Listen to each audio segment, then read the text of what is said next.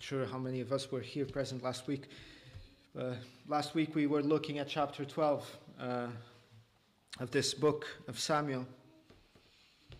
And I don't know about you. If it weren't for the fact that we know where this story goes, we might have felt hopeful.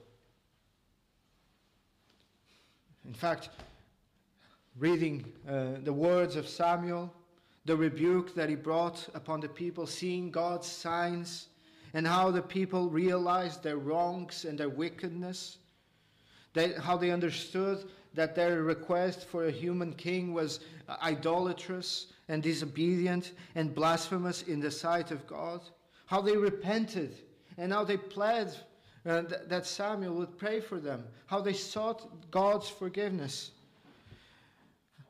Had we not known where this story goes, we might have felt hopeful.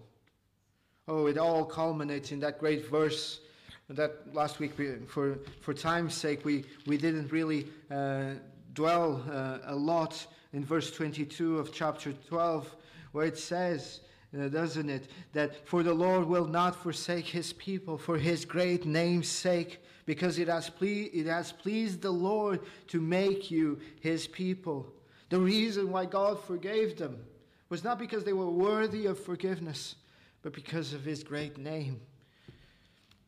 And the chapter ended with these words in verse 24 and 25 of chapter 12. Only this exhortation from Samuel to the people, only fear the Lord and serve him in truth with all your heart, for consider what great things he has done for you. But if you still do wickedly, you shall be swept away, both you and your king. Surely this was the turning point for the people of Israel. Surely this was the point where they found a new faith and obedience to God, and they turned from their wicked ways. They stopped being a wicked people, a stiff-necked people, and they lived righteously before the Lord, trusting and obeying him always. Surely Saul took especially at heart the message, and he persevered in trusting and obeying the Lord. But as we read, it was not so. No sooner had Samuel exhorted, encouraged the people to trust, to obey God, no sooner Saul heard these words especially for him. We come to chapter 13, and we realize that yet again they fell. Yet again they resorted to unbelieving actions. They disobeyed the Lord, in particular Saul, in this chapter. Now our passage today teaches us, doesn't it? It shows us how quickly, how suddenly, how rapidly one falls into spiritual ruin. It wasn't a given.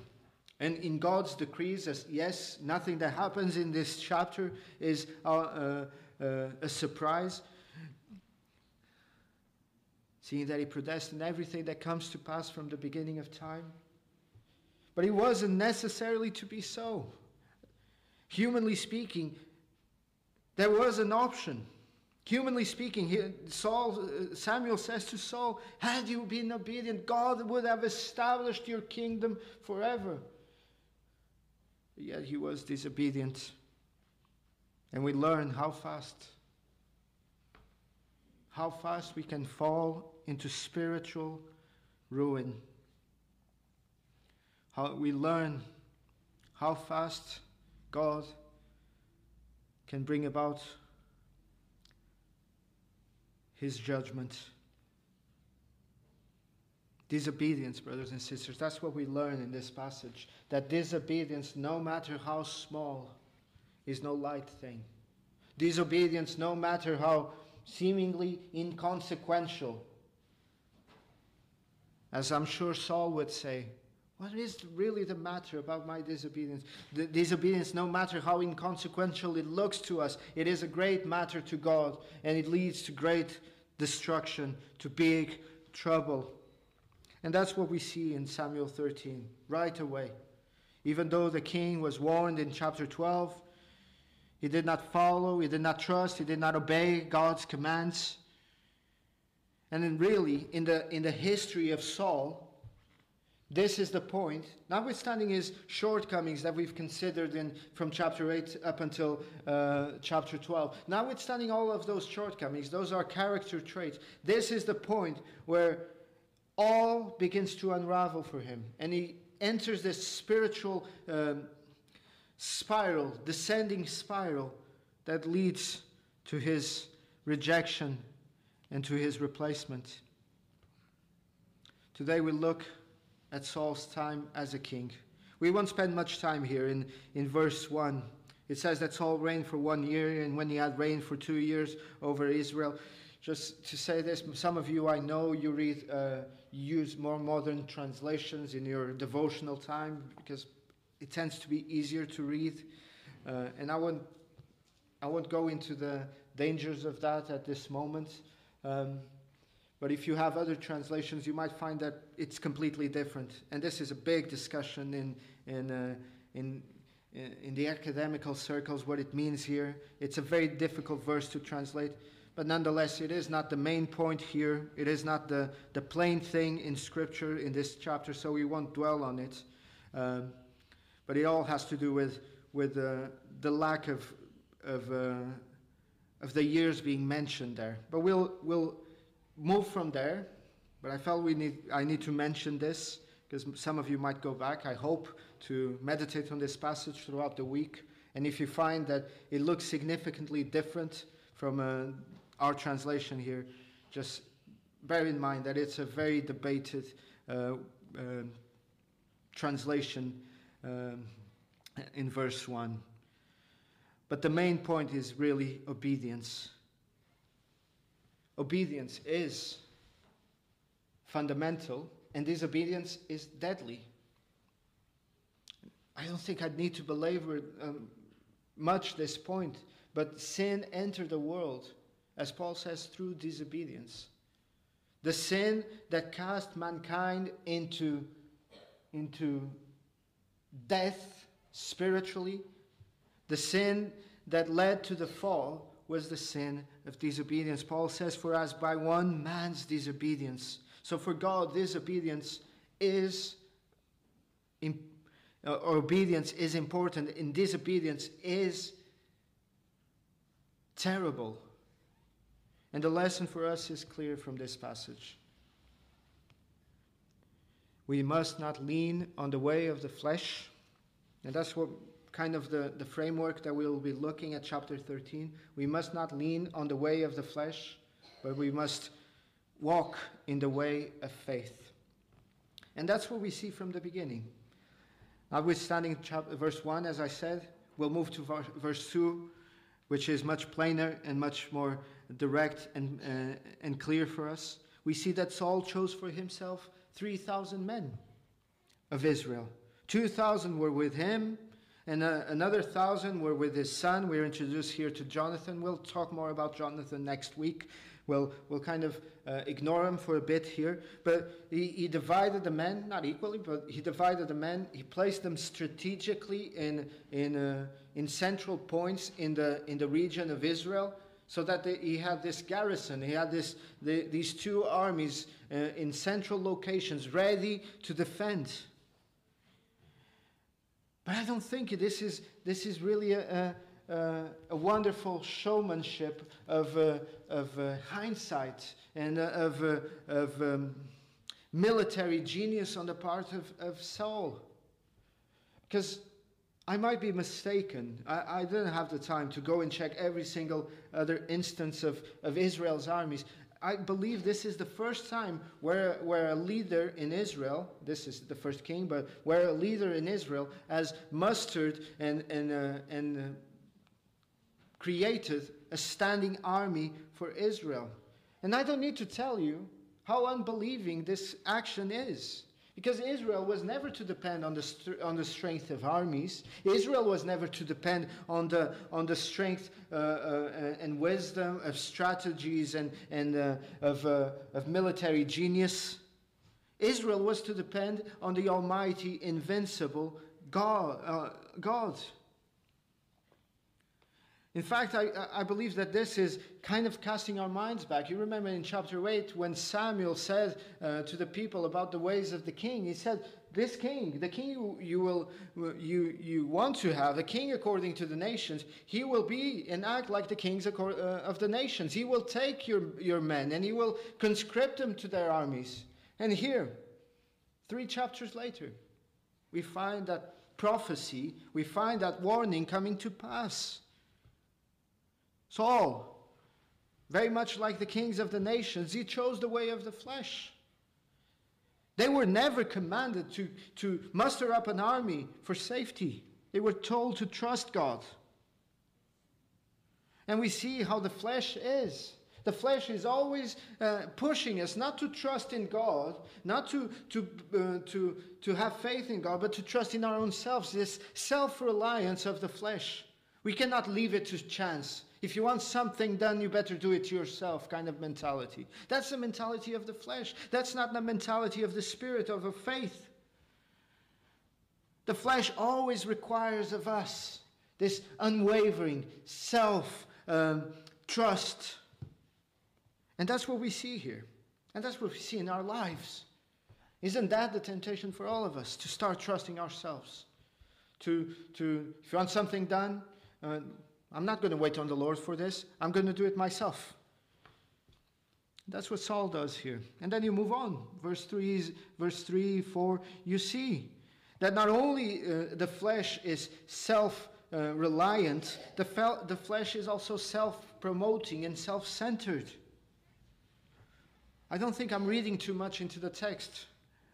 When we read here that Jonathan, and again we'll look more at Jonathan next week, but as he's presented to us, that Jonathan, his son, he takes and he defeats the garrison of the Philistines. But what is it that Saul does when this happens? He blows literally his own trumpet. He picks up a shofar, that's the word there, and he calls throughout the land saying about the great thing that had happened. But he takes all the credit for himself. And I think I'm not reading too much into it. Where is the Saul from a few chapters ago that when they wanted to kill the unworthy men that were against him, he said, for today God has worked salvation. It seems like he's already falling into that sin that will become very familiar to us in him, of self-aggrandizing, as we will see.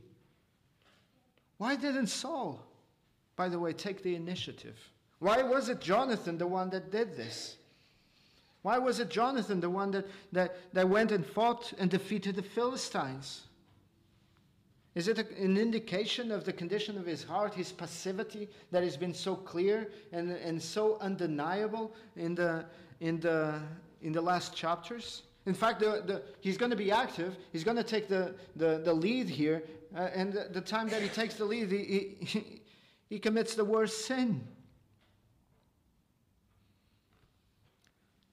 But it's so troubling that Saul takes credit for what his son has done. But again, isn't that the way of the flesh? Isn't that the way that the flesh pulls us?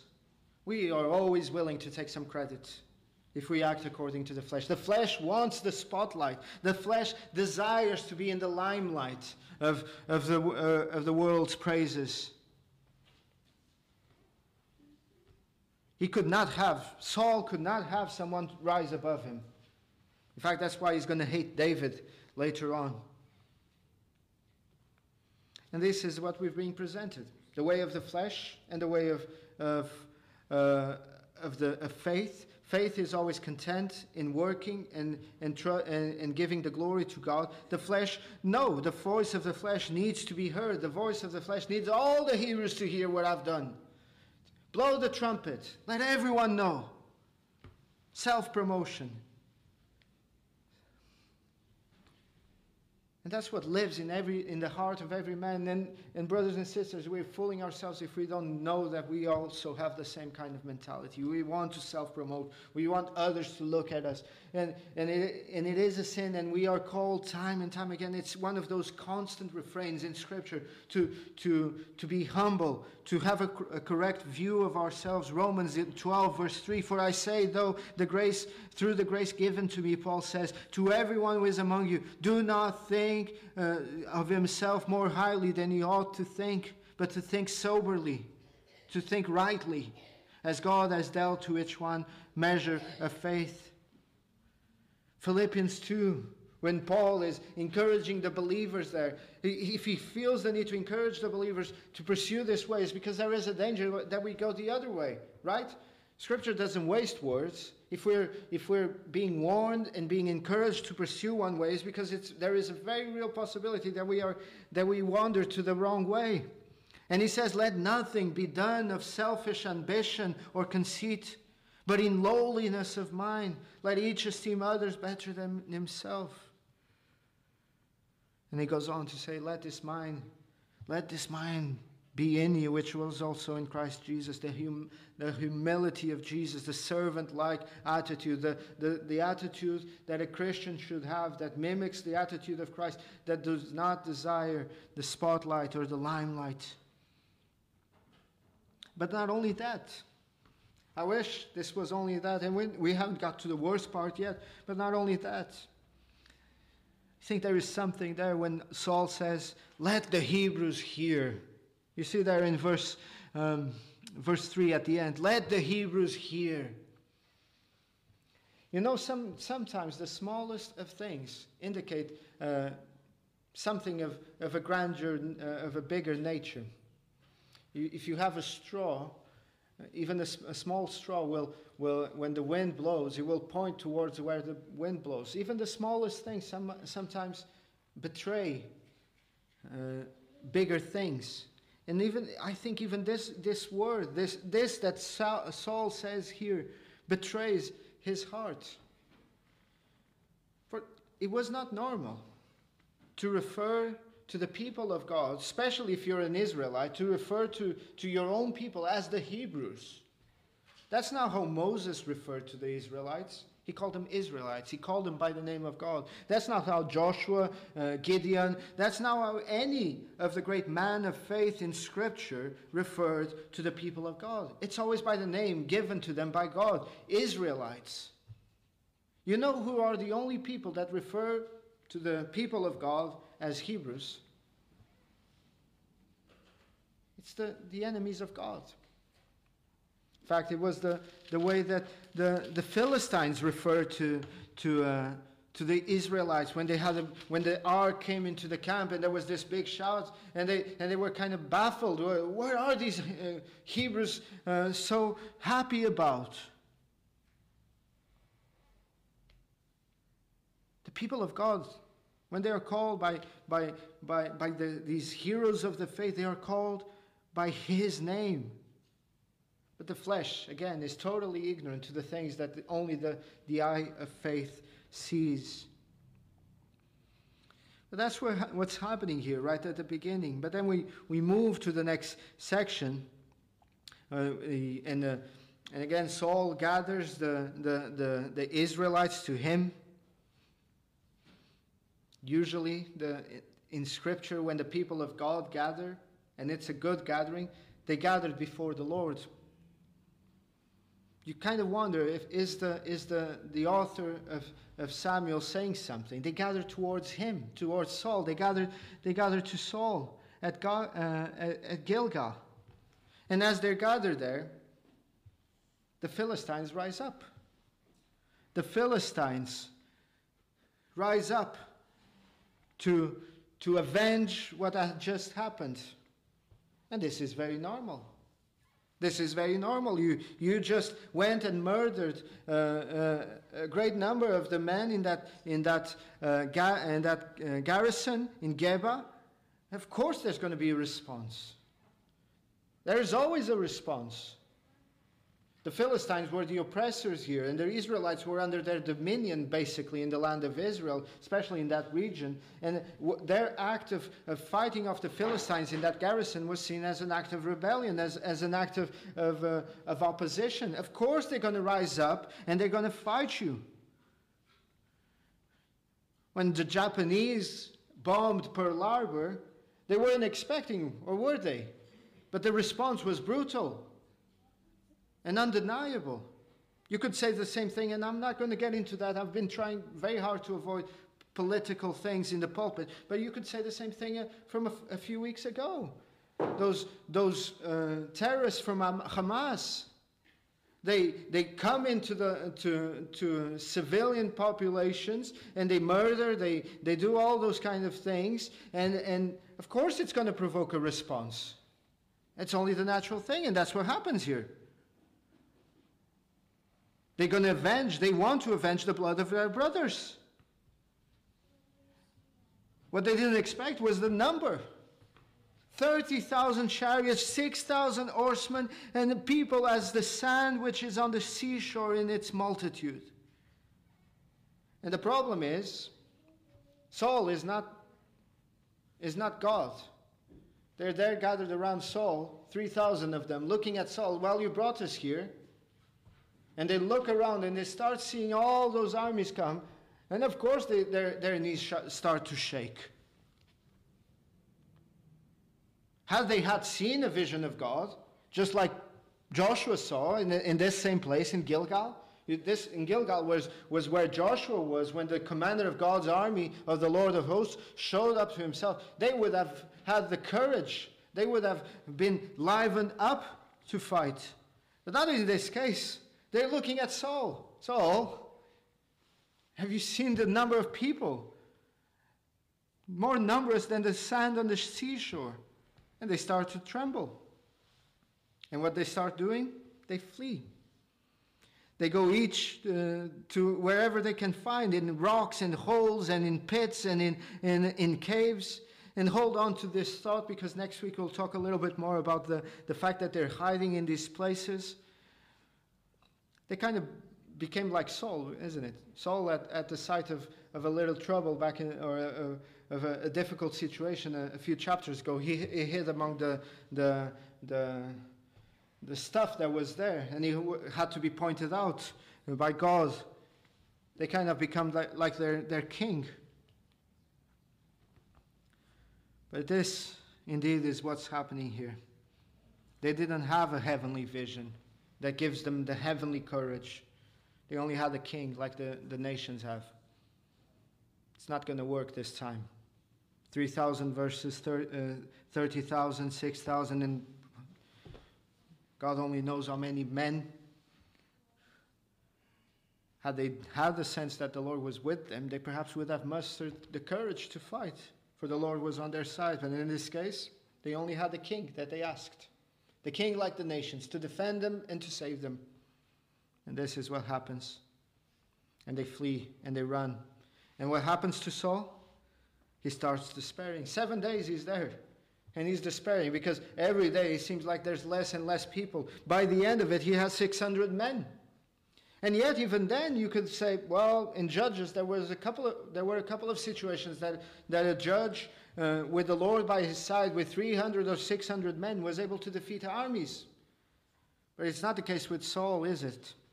Saul despairs. Samuel said that he was coming. The prophet said that he would be here. He's not shown up. Where is he? He commanded me to wait. It was a plain command. But where is he? And he despairs. And again, to go back to the theme of flesh and faith, isn't that the way of the flesh? The way of the flesh doesn't want to wait. The way of the flesh is impatient. It wants it here and now. It's not it's not the way of faith. The way of faith waits upon the Lord. The way of faith is the way of Psalm 27, verse 14, that says, "Wait on the Lord, be of good courage, and he shall strengthen your heart. Wait, I say, on the Lord." But now, Saul clearly is acting in the flesh. Samuel doesn't come. He's not arriving. It's the beginning of the seventh day. Samuel said he's going to be here. He clearly has broken his promise. I need to do something. I'm going to do something. No matter the instructions of Samuel were clear, but I need to do something. He's not willing to wait on God. The flesh never waits. And Saul does the most wicked act. It says there from verse 7 onwards, it says there that he called for the offering to be brought, for the burnt offering and the peace offering to be brought, and he sacrificed them himself. And right on cue, providentially, right on cue, just in time, as he finishes doing this, who is it that comes? Who is it that shows up in scene? Samuel. He sees, as he's finishing the burnt offering, he looks at, oh, there's Samuel. I'm going to go and greet him. And what are we told? That as he got to Samuel, immediately he hears these solemn words that you never want to hear. In Scripture, when these words are spoken, it's never a good thing. What have you done? They are never good words. They are never words that bode well for the person who's being questioned. Those were the words that Eve heard in the garden when God himself asked her, what is it that you have done? Those were the words that Cain heard from the mouth of God when he murdered Abel. Those were the words that Joshua said to Achan when he sinned and brought defeat upon the people as he was hiding and lying about what he had done. What have you done? Almost don't need to say. Samuel knows. Samuel sees. Samuel can smell the smell of burnt offering, and he knows that Saul is not a priest that is capable or authorized to do this. And as Samuel asks this, Saul responds, well, when I saw the people were scattered from me, and that you were not coming within the days appointed, when I saw the Philistines gathering, then I said that the Philistines were going to do this, and look, it's not my fault. That's what he's saying. Samuel, it's not my fault. It was the circumstances. It was the fact that you were late. Were you not late, I wouldn't have done this. It was God's fault. If God hadn't sent the Philistines, where have you seen this? Where people just throw the blame at others for their own sins. It starts right there in the garden. Who told you that you were naked? Adam? Who told you that you were naked? Oh, it was the woman that you gave me, God.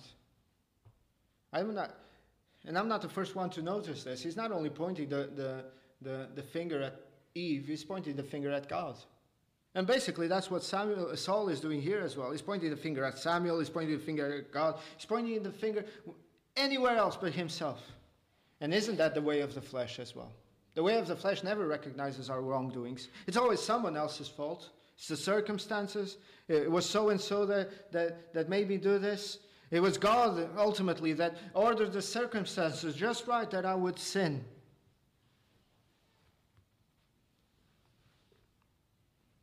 But yet James says that God does not tempt anyone to sin. And what is it that Samuel says to him? You have done foolishly. That's the way of the flesh. You want a one-sentence description of the way of the flesh is you have done foolishly. You have not trusted. You are impatient. You disobeyed. You have not obeyed the word of God. I was forced to do it, Saul would say. You kind of feel for Saul, don't you? Because in his circumstances, let's be honest with one another. How many of us would have probably fell into the same sin? would have come to the same conclusion, would have done the same thing. The enemy is approaching. The people of God are fleeing. He had 3,000. That was not great, but now he has 600. And yet, day by day, it's like it's getting thinner and thinner. Oh, that God would open our eyes. That God would open our eyes, that we would see the folly, that we would see the foolishness when these kind of things happen to us. And Samuel chastises Saul for his disobedience. That's there from verse 13 all the way to verse 14, or 13 and 14, two big verses. And they're kind of encapsulated in this sandwich. And the only thing I want us to look at is that Samuel puts the finger on the sword. It's a sandwich there. He begins by saying, "You have not kept the commandment of the Lord your God," and he finishes by saying, "Because you have not kept the commandment, or you have not kept what the Lord commanded you." The consequence of his sin is that the kingdom will no longer be through his son. That his dynasty began with him, and his dynasty will end with him. There is another one that God is looking for, one who is according to his own heart. We'll speak a little bit more about this in a moment. But you see, the sin that Saul committed was the sin of disobedience, the sin of insubordination. He did not trust, he did not obey. He wanted to do what he wanted to do. He wanted to follow the way of the flesh instead of following the way of faith. And that's what he did. He did not take to heart the words of the psalmist in Psalm 119, the beginning, the first verse of this great psalm that speaks about God's law and being obedient to it and living life in light of God's law. Psalm 119, verse 1, as the great temple archway that we go in as we begin to read this psalm, says, "How blessed are those who have a perfect way, who walk in the law of the Lord." Saul did not walk in the law of the Lord. He walked in the law of his own flesh and understanding. And therefore, he fell and he brought destruction upon the nation. But let me just say a word before we conclude about what exactly was his sin. Disobedience, yes. Disobedience to what? Well, disobedience first and foremost to what God had told him. What God had told him with regards to waiting for Samuel. Samuel was to be there 7 days, after 7 days. And at the beginning or at the middle of the 7th day, he became despairing, impatient, and he failed. That's what was one disobedience. The second disobedience, and I think it's not insignificant here, I think it's perhaps even the most significant, is the type of disobedience that he performed. He offered sacrifices to God in an unworthy, unrighteous way. He was not supposed to be the ones offering sacrifices. He's not a priest, he's a king. Only the priests can present sacrifices. Oh, but surely, some will say, surely the dire need of the day, the national situation that they were in, called for a little bit of wiggle room, for a little bit of latitude, or a little bit of nuance to do with God's commands. Surely, in such a pressing situation, you can have a little bit of a little bit of wiggle room with those kind of commands. God will not be as unfair as to deny this, will he? That's what people say when it comes to obeying God's word when circumstances are difficult. Oh, in this kind of case, you kind of can play a little bit and loosen a little bit. Saul needs to get going with waging this war that is actually a holy war, a war that God wants to be fought.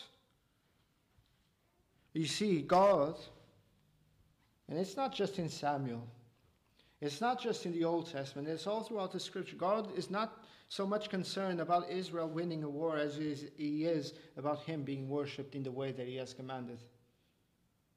We're not to play with the worship of God. We are not to play fast and loose with the ways of God. Again, theologically speaking, we all have heard these terms, the regulative principle of worship. All things that God commands to do, we do. Those things that God doesn't say, we don't do. Because God takes his worship seriously. But that's basically the sin here. Disobedience, untrusting, disbelieving attitude.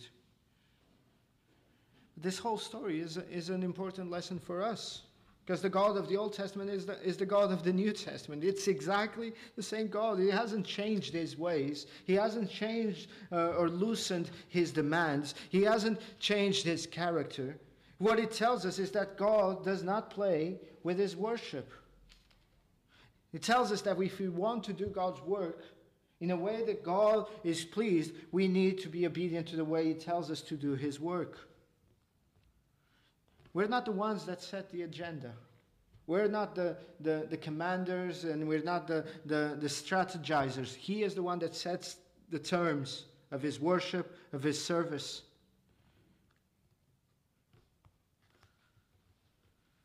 Let us not be tempted to think like Saul when it comes to obeying God's word, that there is a little bit of wiggle room in what God just said.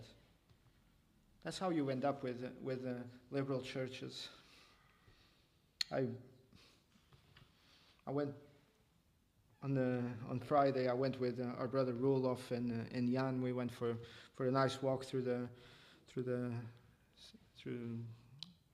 central London, and I'm not going to name names, but we came to a Baptist church there in central London, and the mission statement on the door was just appalling. All about it, how inclusive they are, how they are seeking to discover the inclusive mind of God, and how they celebrate all kinds of people and all of that. But they still call themselves Christian. They still call themselves Christian. They play fast and loose with the worship of God, with the service of God. And great will be their downfall. It is acting foolishly. We should be careful with that. But I'll finish. This chapter doesn't have a happy ending. This chapter is a part of a bigger narrative here, which is chapter 13 and 14. But I don't want to finish on this sour, bleak note. And I don't think I need to look very hard to find a glimmer of some hope in the midst of this bleak and dark, troubling passage. The hope is there, isn't it? Just as Samuel is pronouncing judgment, just like in Genesis. Isn't it wonderful? Just like in Genesis, just as God is pronouncing a curse on the serpent, God offers just a glimmer of hope, of salvation to come. Look there, verse 14.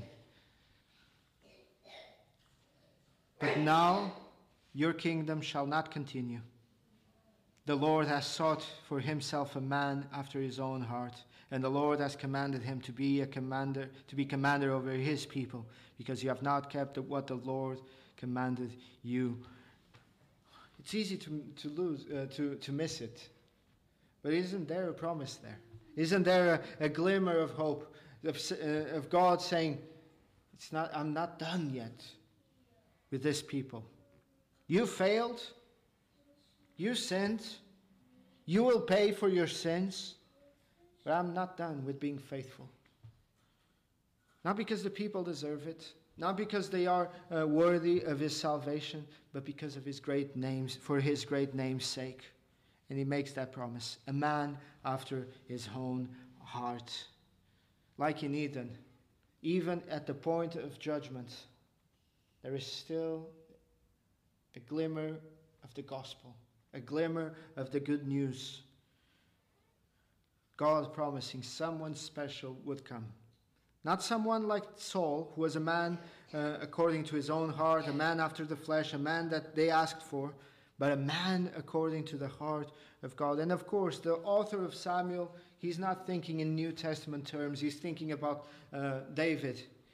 David is this man according to God's heart, as the author of Samuel saw it. But we know the story. David was not really the perfect man as well. He also sinned. Notwithstanding, he was a repentant sinner. He was a regenerate sinner. But he also sinned. He was not fully according to God's own heart, certainly. But to David, God made a covenant. With David, God made a covenant. It's there in 2 Samuel 14, if I'm not mistaken. 13 or 14, he said, I will establish your kingdom. I will establish this dynasty. The same thing that we rejected from Saul because of his sin. To David, God says, your throne will be established. It's not going to be you, but your son. It's not going to be Solomon as well, as we'll see as well. But your throne will be established forever and ever. And the New Testament speaks of the son of David. The New Testament brings the son of David, this son that was promised, into the picture.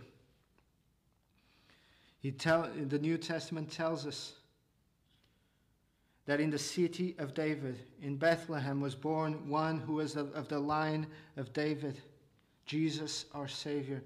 He was the perfect man according to God's own heart. He never sinned. In fact, when in the wilderness he was faced with this same question that Saul was faced about trusting and obeying, he was fully trusting his God and Father, and he was fully obedient to his word. He rejected and he won over Satan. He said that man shall not live by bread alone, but from every word that comes out of the mouth of God. He said that you shall not put your God to the test. And Jesus was successful where Saul and even David and Solomon and where every other son and daughter of Adam have failed. And because of his faithfulness, as the author of Hebrews says, his throne was established. His throne, as the author of Hebrews quotes from Psalm 45, that is forever and ever. The scepter of uprightness is the scepter of your kingdom. He is the one that has loved righteousness and hated wickedness. He is the one that never lived according to the flesh or following the way of the flesh. He lived, he was according to the flesh, but he never lived in the way of the flesh, but he always lived in the way of faith. And because of his obedience, the New Testament tells us that all of us who are in union with him, as Paul says to the Romans, through one man's disobedience came death, and through one man's obedience came life. Through his obedience, we now have life, and we are made righteous in him. Not that we may live sinning in continued sin, but that we may be transformed into his image, to live by faith like he lived. That is what God would have us do, to obey him, to follow his pattern, to trust and obey his word. This is God's work in us as his people. Yes, we have wars to face. We have circumstances that pull us like Saul did. But it is not a foregone conclusion that we need to fall like Saul fell. Because we have God by our side. And we need to trust him always. And we need to obey him.